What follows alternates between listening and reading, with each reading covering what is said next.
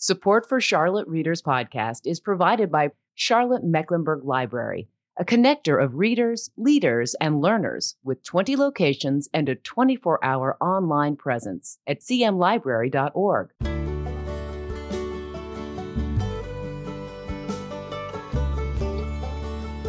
Welcome to Charlotte Readers Podcast, where authors give voice to the written words. We're a proud member of the Queen City Podcast Network and the Authors on the Air Global Radio Network, a series of author-hosted podcasts distributing literary content to a worldwide audience. I'm your host, Landis Wade, a recovering trial lawyer turned author turned podcaster of books and stories, and I really appreciate you being here. Very quickly, before we get to the uninterrupted interview today, a few quick words about some of the benefits for our listeners. Number one, we have show notes for every episode with images, links, and information about our authors at charlottereaderspodcast.com. And number two, if you're into audiobooks, we have a relationship with Libro.fm, which supports indie bookstores. If you sign up with Libro to get your audiobooks and use the promo code CharlotteReader, you'll get an extra audiobook free. Number three, if you go to charlottereaderspodcast.com or my personal website, landiswade.com, and you sign up for the book report, you're going to get it every other Tuesday. And here's what you'll get: recommended readings, author interviews and videos, reading and writing tips, doses of inspiration, a free ebook by yours truly, and more. We won't spam you. That takes way too much time. And finally, we've got a lot of great content that we put out on our exclusive Patreon channel. If you like what we do here, that is our mission of helping authors give voice to the written words, and you'd like to help us defray the costs of this project, you can jump over to Patreon, that's patreon.com/Charlotte Readers Podcast, and you can tap into all the great extra content we've got that's curated by our authors and me about their writing lives and the craft and business of writing and other things too. But enough with the prologue. Let's get to the uninterrupted story of our guest and the one they've written. In today's episode, we visit with Susan Wilson, author of Rock Bottom, a Colt Jessup novel, the first book in the Colt Jessup series, a fast-paced and spellbinding thriller with a hint of romance. Isabella Luca's twin sister, Brianna, is dead, and Isabella refuses to accept that her sister could have died by suicide. She returns to Charlotte from New York to find out the truth, enlisting the help of Detective Colt Jessup, a vice cop who knew about Brianna's history of addiction. As they come closer to finding the killer, Isabella finds herself in mortal danger, and only Jessup can prevent her from becoming the next victim. Bob Rogers, author of The Laced Shyamalan, calls the book a superb mystery and thriller with a new level of action and entertainment while providing insights into addiction, embezzlement, greed, and policing. Susan, welcome to the show. Thank you. Thank you for having me. Yeah, congratulations on the book. Oh, thank you. Yeah, you and I, we first met, I think, at Park Road Books about 5 years ago. I was there to plug my first book. I think you were there with your husband. I think it might have been your second or your third book at the time. And I bought I think it was Good Gone Bad. Is that the one? Yes, that was my first book. Your first book, yeah. And you're now up to how many? 7? I have 7. I'm working on my 8th. Oh, okay. What do? Put one out every year? Usually, the last book, Rock Bottom, took me 18 months. Okay. So all right. It took me 65,000 words that I had to put in some coherent order. Okay. And that's why it took you longer, I guess. Yeah. Well, you said you made the mistake in your first novel, Good Gone Bad, of killing off your best character. Yes. Talk about that. Well, his name was Streaker, and he was a former cop who went to the dark side, and that's where the title came, Good Gone Bad. And everybody loved this particular character, and I hated that I killed him off because I wanted to write him again. So I just invented his brother, and his brother is Colt Jessup, who is part of my new series that I started, and he has some of the similar traits as his brother, and likes to go rogue and doesn't always follow by the rules. So he was a lot of fun to write. So I'm having a good time with Colt, and look forward to him being in future novels. Well, you could have gone the paranormal route and brought, your first character back in the second book somehow through some, you know, supernatural means or something. Yeah, I could have done that, but I chose not to. Yeah, that's not what you write. You write Right. the suspense thrillers with a touch of romance. Now, a little bit about you, Susan.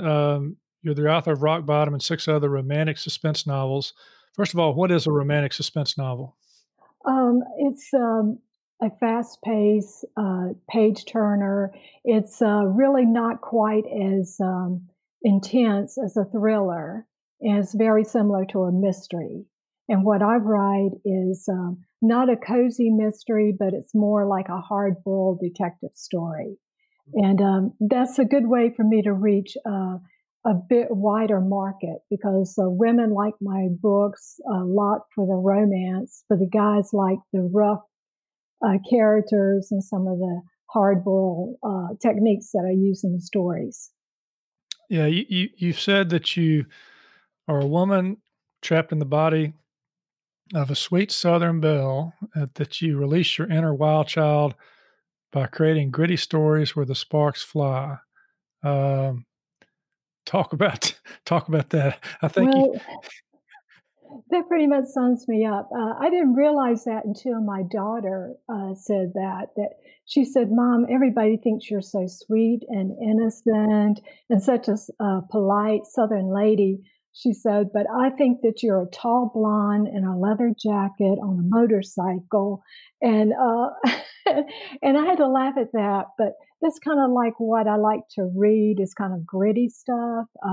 I like the gritty movies. My favorite movie is Shawshank Redemption. I don't watch I'm not into the rom-coms that a lot of women are. So I like things kind of gritty. So that's what I like to read. And so that's what I write.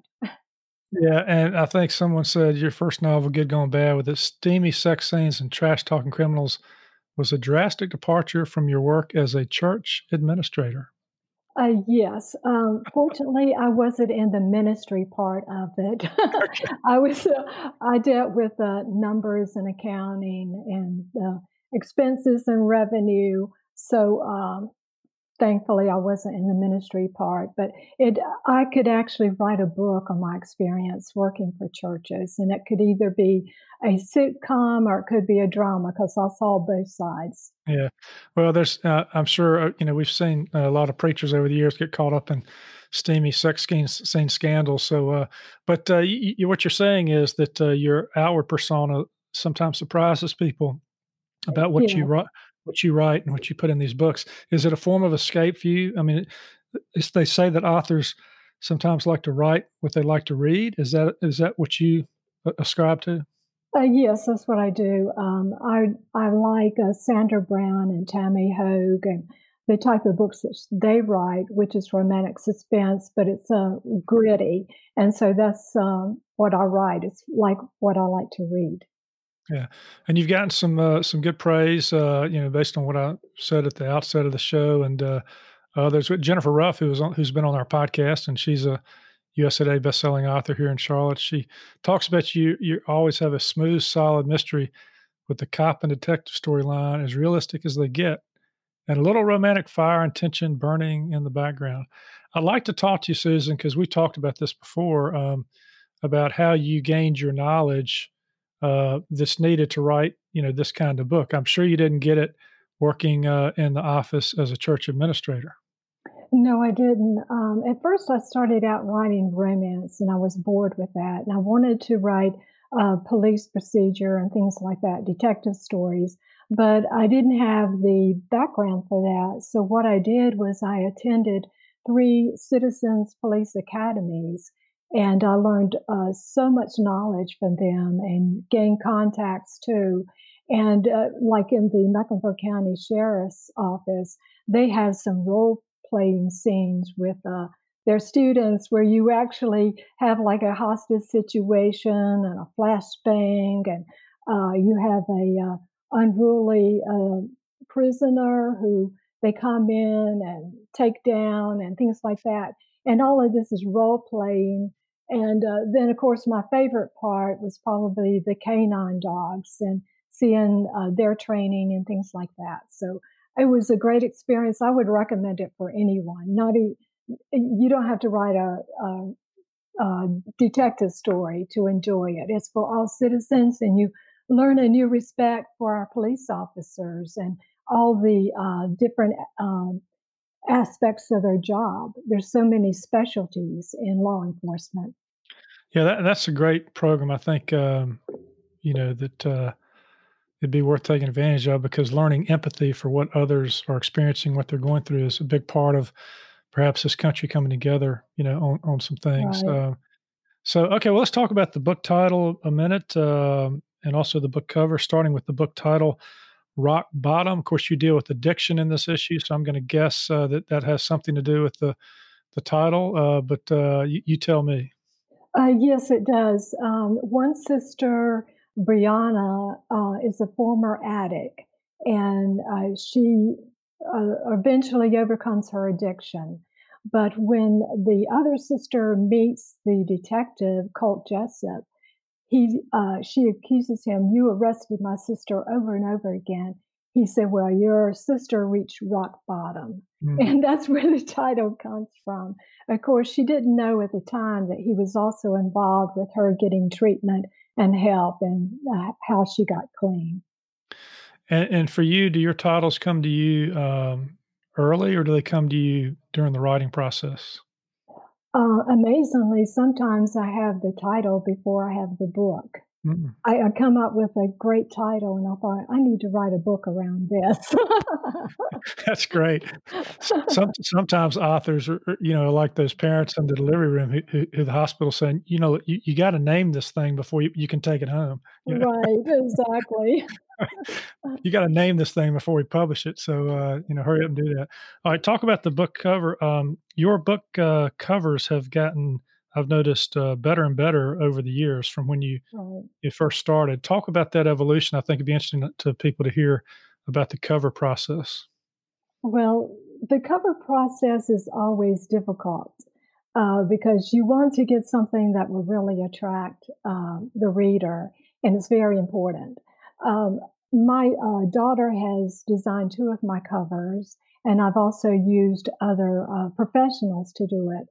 This last book cover of Rock Bottom was done by Tim Barber, and he actually lives in the United Kingdom. And when I first contacted him, it was right when the pandemic was starting, and we were talking about what was going on in each other's country. But he came up with several designs, and we worked this out. But I want to always show a cover that kind of reflects what the story is about. Yeah, so this cover has a dark, foreboding look to it. Top right-hand corner looks like some shades are partially drawn with a little light peeking through, but the room is dark. It's and there's a woman laying on her back on the floor, Mm-hmm. partially clothed. A little sensuousness to it, but it doesn't look like she's stirring at the moment. So you're giving kind of a immediacy to this story here, that something terrible has happened, and Right, maybe you ought to pick up this book and find out what. Right?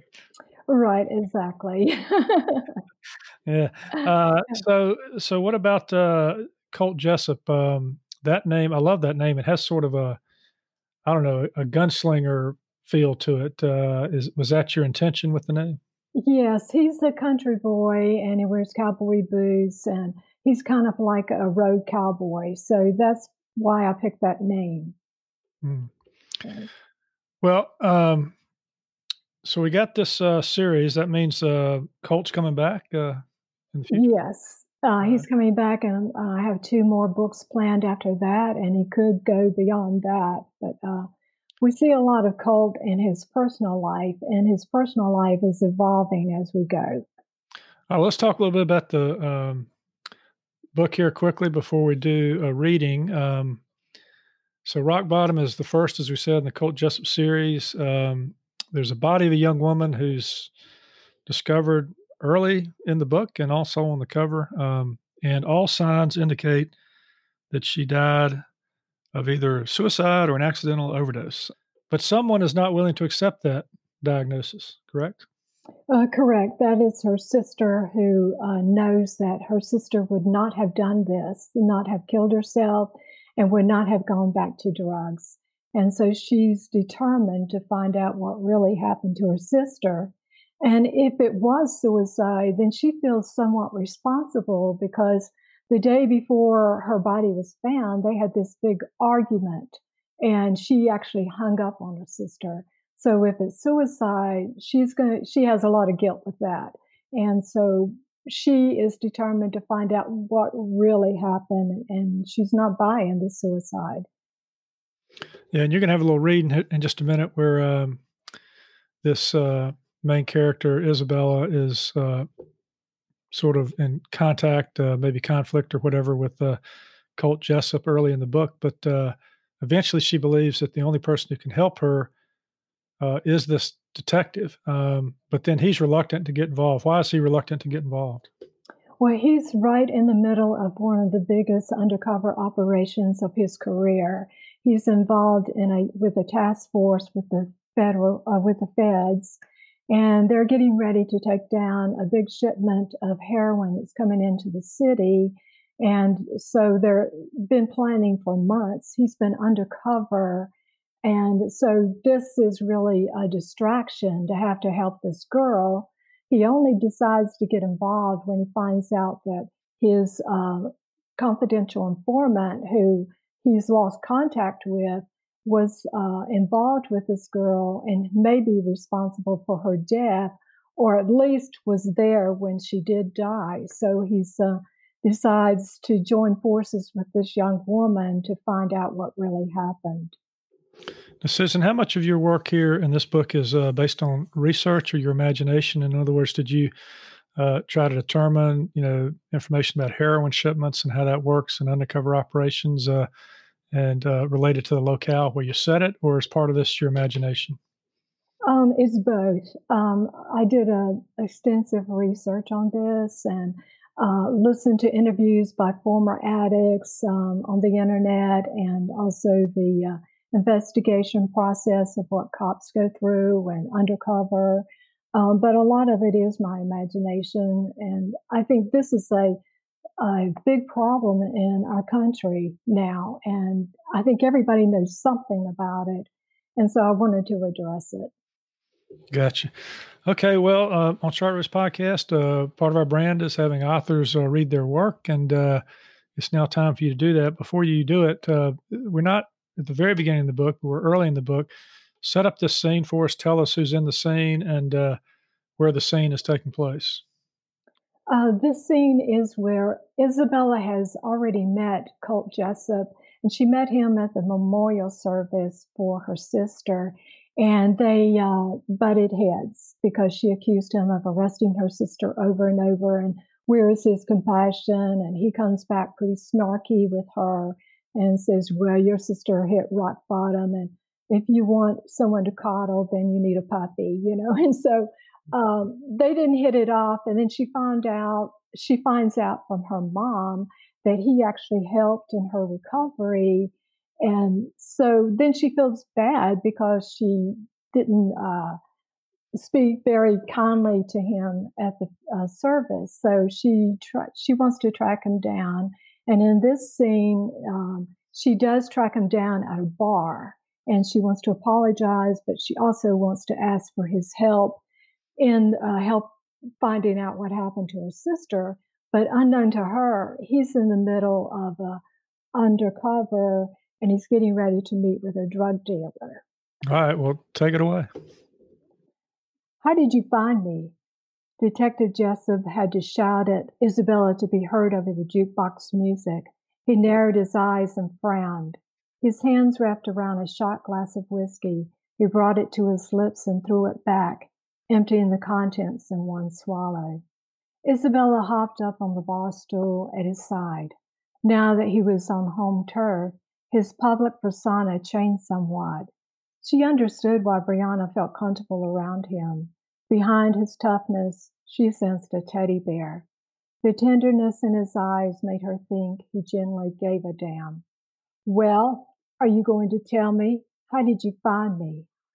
His annoyance did not intimidate her. Tirades by short-tempered conductors did, but not him. She gave him a little smile just so he'd know. "Someone at the reception desk at police headquarters told me I'd find you here."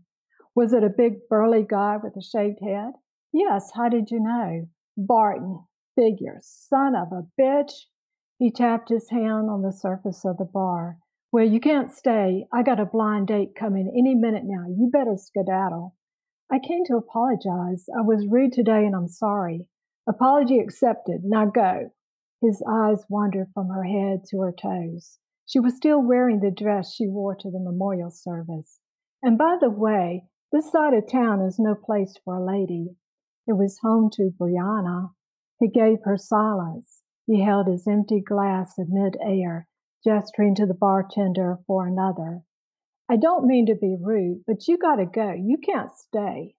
"But I need to discuss something with you." She followed his gaze to the door, expecting to see his date walk in, perhaps a busty blonde in a short, tight skirt and a top showing cleavage. Maybe all leather, probably black. Instead, a greasy-looking guy with slick-back dark hair to his shoulders entered. Despite the heat, he wore a hoodie and baggy jeans. Elaborate tattoos adorned both sides of his neck. "My date's here, now go." Isabella's mouth gaped open. "Him? That's your date?" Colt answered with a grin. "Wow, well, just wow." Colt's knee jerked up and down in frenetic pace. The bruiser got closer. Colt massaged the back of his neck with one hand. "Okay, if you won't go, just sit over there. This won't take long. Now scram, sit in the booth in the corner." She shrugged. "I still need to talk to you. It's important." Yeah, that's good. And then it goes on in that scene. He finally comes back to her after meeting with the undercover person, and she's looking around to make sure no one else is eavesdropping. And she says, "Detective Jessup, I'm not convinced my sister committed suicide, and I need your help." Right. Yeah. So she doesn't much care for him at the outset, but then she tries to make it such that they work together. Well, let's do this a second. You talked about the romance. You want to give any hints without giving anything away from the book about where the romantic spark fills in this particular book? Yes, it does. And it happens with Isabella, and she reconnects with her ex boyfriend who she left in New York, and they haven't seen each other in 2 or 3 years. And actually, he becomes a suspect, and he's harboring a secret, and she doesn't know whether to trust him or not. But so it's kind of on again, off again, whether or not to trust him, and whether or not they can rekindle their romance. But it's at the end, sparks fly, and what what I like about books is I don't write a lot about the love scenes, the sex scene. What I think people enjoy is the sexual tension and the flirtation and the rebuke of an advance and then coming together, and then you always see in romance movies where they kind of butt heads and then at the end they come together, Right. and Yeah. women enjoy that, so I have a lot of that. That's good. Well, all right. So talking about Isabella, the main character, she's got these two men in her life now: the rough and burly detective and this mysterious boyfriend. But she is a 29-year-old opera singer who leaves her life in New York to return home after the death of her sister. And I think you said that your daughter Christina was the motivation for this character. Talk about that. Yes, that's correct. Actually, I had dinner with my daughter a couple of years ago, and she said, "Mom, why don't one of your characters, why isn't she ever an opera singer?" And I said, "Well, I don't know that much about it. I know you are an opera singer, but I don't know much." She says, "Well, I'll help you." And this was a good chance for us to bond. And so she did help me, especially there's a scene near the beginning of the book where Isabella is getting ready to go on stage and perform in an opera, and she doesn't know about her sister's death, and nobody is telling her. So my daughter helped me a lot with that scene and also with the opera. And I use that opera as symbolism in the book. It's Tosca, and the nemesis for the opera singer is Scarpia, and she's comparing Scarpia with the killer in the book, and says she wished she could do the same thing to him for killing Brianna as she did in the opera, where she stabs him with a knife. So I use that kind of symbolism. Yeah, and But it was a lot of fun. you wouldn't have gotten there without the help of your daughter. And the other thing is Right, that you bring to life in the book a little bit the Fort Washington area in New York City, which is right. your daughter's home. And there's a scene in the book where you talk about her Manhattan neighborhood. You said it bordered the Hudson Mhm. River with a view of the George Washington Bridge. And I like this line: meeting people in her neighborhood was easier than in the suburbs of Charlotte, right? Right. So you're comparing the more pedestrian life to living in New York to maybe the suburban life, whereas you said you wave to people as you pass them in their car. Right. And in New York, and what I found when I went up there is you meet people on the street, and it's everybody. I compared it to Mister Rogers' Neighborhood. You know, everybody thinks that New York is full of crime or whatever, but it's really sectioned off in neighborhoods, and everyone in that section knows everybody because you're out on the street all the time. And I would take my daughter's dogs for a walk, and they didn't have any idea who I was, but they knew those two dogs, you know, and so Yeah. we would have a conversation that way. So it was a lot of fun. So you compare and contrast these two settings that are in the book, New York and Charlotte. But I noticed, like even with the bar scene here, you didn't name a particular bar in Charlotte, and you don't really dive deep into some of the setting in Charlotte. I was just wondering what your thought process was there about setting it in Charlotte, but not. Did your lawyer say, "Hey, don't make this happen in a bar that has a real name"? No, I just wanted to be kind of generic because it Yeah, could be any bar. yeah, And it was in a bad part of town, and Colt Jessup lives in a bad part of town. But it's pretty much generic. I don't know that I name specific things about Charlotte. I do in other books, but not particularly in this one.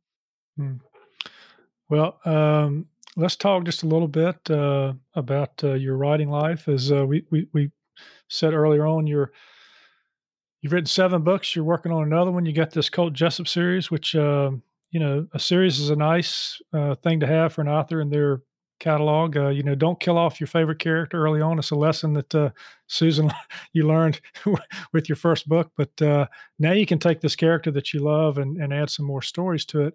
Um, that sort of gets us to the question I have about the business side of writing, because you're developing your craft, you're getting better at what you do, you're putting out these good stories.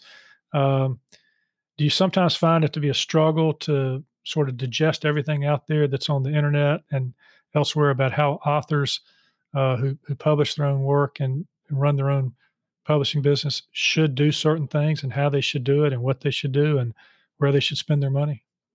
Well, it's pretty overwhelming. I follow a couple of groups on Facebook, self published authors, and everybody has their own ideas about how to market. And most authors hate marketing. We would rather just be sitting at our desks creating stories all the time, but marketing is an important part of it. And it is overwhelming for me, and so I just try to gain knowledge the best I can, either from the internet or from my members of my critique group and things like that, what they're doing, what they say works. And I really have a limited budget to spend. So I have to kind of pick and choose what technique I use to market. Yeah, there's all kind of information out there and all kind of thoughts and tips. But with a series like you're developing, you'll have a funnel. You'll have a series of books, and if you can get people hooked and interested in the first book, that'll help.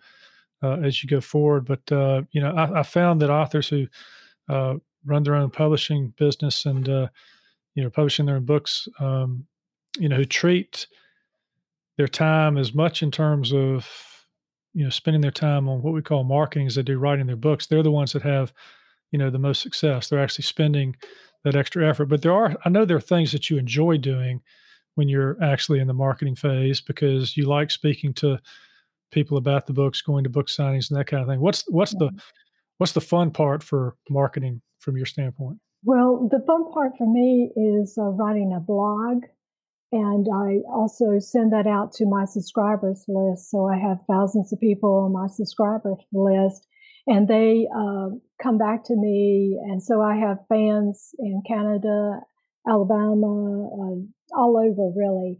But I enjoy writing a blog and connecting with people that way. And I found that blogs that I wrote like 2 years ago are read, and I can't even remember what it was about until I click on it.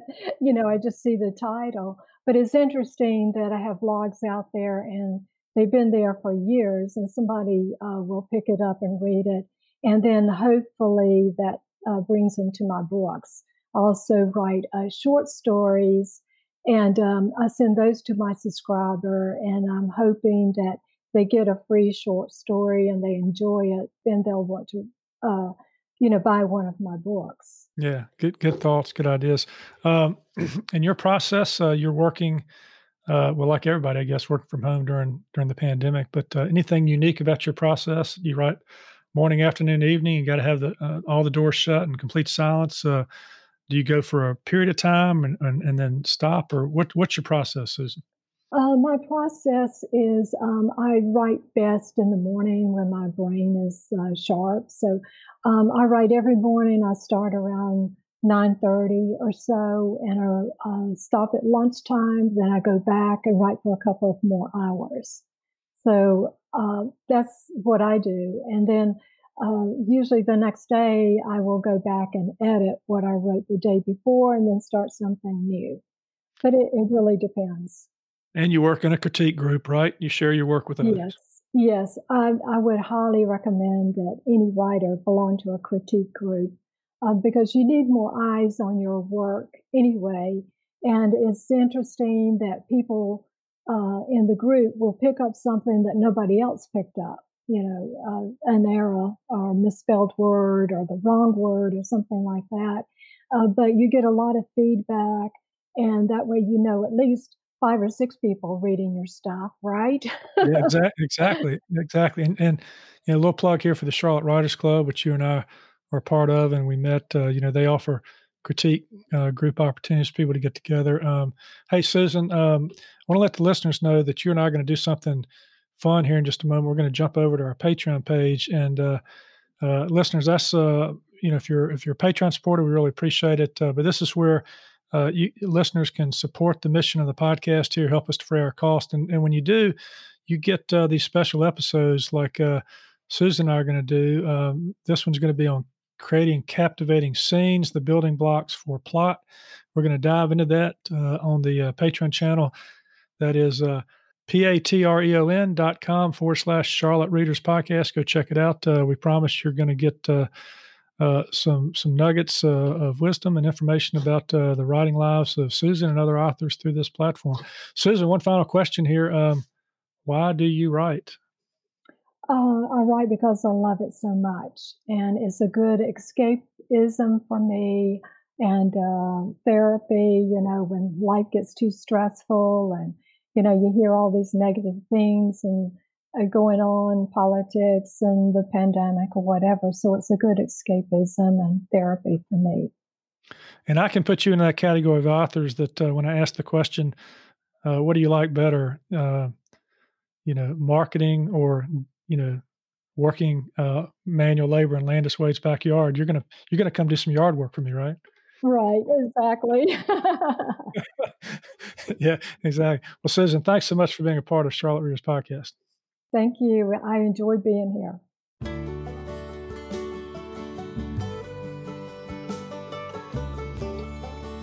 Well, that's it for today. another fine author giving voice to the written words. You can subscribe to this podcast for free at Apple Podcast, Stitcher, Spotify, iHeartRadio, and most any podcast platform you like to listen to your podcast on. If you like what we're doing, please consider leaving a short written review on Apple Podcasts or the podcast platform of your choice, because when you do, our authors' voices travel much farther and wider in podcast land. And if you're inclined to help us help authors give voice to the written words, and you'd like some member-only content cultivated by our authors and me as our thanks, please consider becoming a member supporter. You can find out how to become a member supporter and more about today's show and all previous episodes at charlottereaderspodcast.com. Thank you for listening. We really appreciate it. I'm Landis Wade for Charlotte Readers Podcast. Charlotte Readers Podcast is a member of the Queen City Podcast Network, powered by OrthoCarolina. For more information, go to queencitypodcastnetwork.com.